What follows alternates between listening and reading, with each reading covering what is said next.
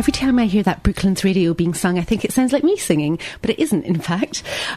Great to have Valerie on our show again this week. Welcome, Valerie. Thanks, Susie. It's so lovely to be here. So Valerie Ellis is our therapist specialising in relationship counselling, and she has recently brought out a book called The Compatibility Book, which if you don't have it yet, you must get. We have discussed a couple of different chapters from it, and this week we are going to look at the chapter on kind of the key to lasting love, which I think actually probably everyone needs to know. Yes. And also love chemistry. Please tell me what that is. Love chemistry. Well, there's a little bit of chemistry to love. People you usually experience it as though it's a psychological phenomenon, as though it's a feeling. But in fact, there's a lot of biology going on behind it. And one of the big triggers to the chemistry of love is actually novelty. So there's a part of the brain at the very centre of the brain, a very old part of the brain, that produces a neurotransmitter called dopamine. I've heard of that, yeah. So dopamine is a sort of reward and motivation chemical. So when dopamine is released in the brain, it makes us seek out rewards, it makes us motivated, it makes us feel good, it's uplifting, it's a real sort of feel good, let's go and get it kind of chemical. Yeah. Chemical, thank you. Got you. Couldn't finish the word. Chemical. So, and one of the things that triggers dopamine is novelty. So for example, some researchers at the University College of London use brain scans to see the effect of novelty on the brain. They showed people inside the scanner different faces. Some of the faces were ordinary and familiar, some of them were very novel. And the brain reacted by releasing more dopamine to the novel faces. Right. So what does that mean? Yeah, what does that mean in practice? It means that when you see someone a little bit new and shiny, they're more likely to trigger dopamine in your brain. They're more likely to trigger the chemistry of love. We find novel people attractive, and from a biological point of view, from an evolutionary point of view, the theory is that novel people hold the potential for rewards. So all your friends around you, you know who they are, what they do, you're getting benefits from those relationships. But a new person on the scene, could I get some reward from this situation? Could we fall in love? Could we have children? Could they be of benefit to me? So novel people hold the potential for reward, and the brain knows that by releasing dopamine and driving us to be in their company. And I see who you've said, as long as it takes to cement the emotional and physical bond, the body invests the energy to fuel this reaction and keeps you in trance. It's kind of that the honeymoon period when you just can't see anything wrong with that person. You're exactly right. That's the honeymoon period has a chemical corollary in the brain. So for a couple of years, the novelty of someone touching them and falling in love with them, it's very motivated by chemistry. But at some point, of course, that wears off because any potential reward that they've come to deliver in your life has been delivered. And it's old news and it's a bit dull. That's exactly right. So what happens when the love cools? Well, the dopamine is actually released a lot less in the brain. So our motivation, the excitement and the sense of delight and reward we have around somebody definitely wanes. And it's not just your imagination.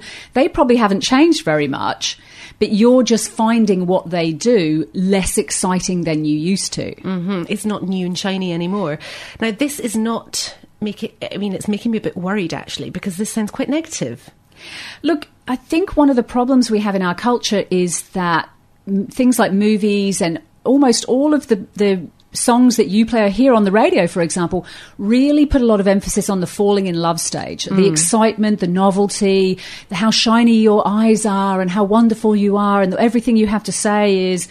And our culture puts a lot of emphasis on this falling in love and honeymoon stage, and it tends to end the story at that point. It doesn't do a good job of explaining how you extend love, only how you fall into it at the first point. So you're right, it is a concern. But however, there is something quite nice and comforting about just knowing that person, knowing what they like, their dislikes, and it's comfortable, isn't it? That's quite a nice time too. Look, you're right, there is a point where you settle down and the routine and the rhythm is reassuring. There are actually other chemistry, other chemicals that are released at that point. There's something called oxytocin, which is especially released in women and men, in fact, when babies arrive. Yes. So oxytocin is a chemical that, I wouldn't say demotivates us, but tends to soothe us and calm us down, and it makes us more interested in cuddling and comforting and connection rather than sort of sex and romance. So it changes literally from a sexy romantic arrangement to sort of comforting, soothing sense of familiarity. So what would you advise to keep the romance going within that period? And, because you don't want it to wane, you do want the excitement. How do we do that? How do we kind of keep love lasting? Exactly. I'm sure a lot of people listening know that because the novelty part is so enticing and exciting, unfortunately what some people do is they blame their relationship for no longer being exciting and enticing. They blame the other you've become boring, you're no longer interesting, you're no longer the person I fell in love with, overlooking the fact, of course, that they too are boring and are no longer the person that their partner fell in love with. People tend to blame the other person for no longer being exciting, instead of realising that part of the reason they fell in love was because of all the effort they made. So, you remember, you would do your hair and makeup, you would shine your shoes, you'd drive for miles, you'd buy gifts, you'd write little love notes. That's right, rather than kind of scraping your hair back into a bun and wearing your PJs. Exactly, you put a lot of effort in. So fair enough. People sort of blame the relationship and say, well, it's no longer exciting, that's why I'm bored, overlook the fact that they've stopped investing any effort in it. So one of the things you need to do is recognise that effort in, effort out, investment in, reward out.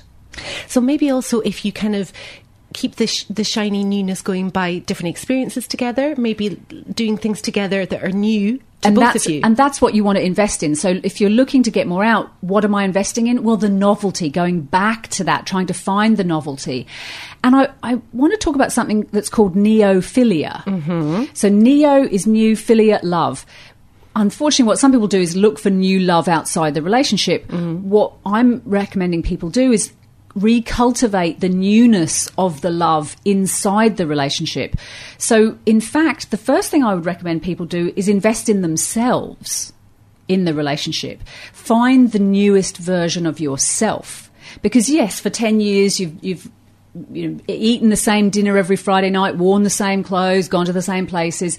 You're not novel anymore, and of course neither is the other person, but you can reignite novelty in yourself by making a decision, what's the next version of myself? So maybe self-improvement, self-enhancement, and then that actually makes you more attractive for your partner. Exactly. And vice versa. So we're not just talking about, let's make a date night. I'm talking about something much deeper than that.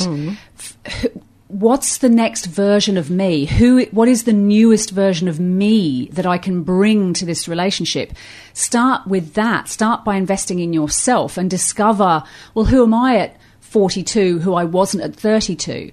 Who do I want to be next? And of course, naturally, if you develop yourself, there's a new version for the other person to find attractive again.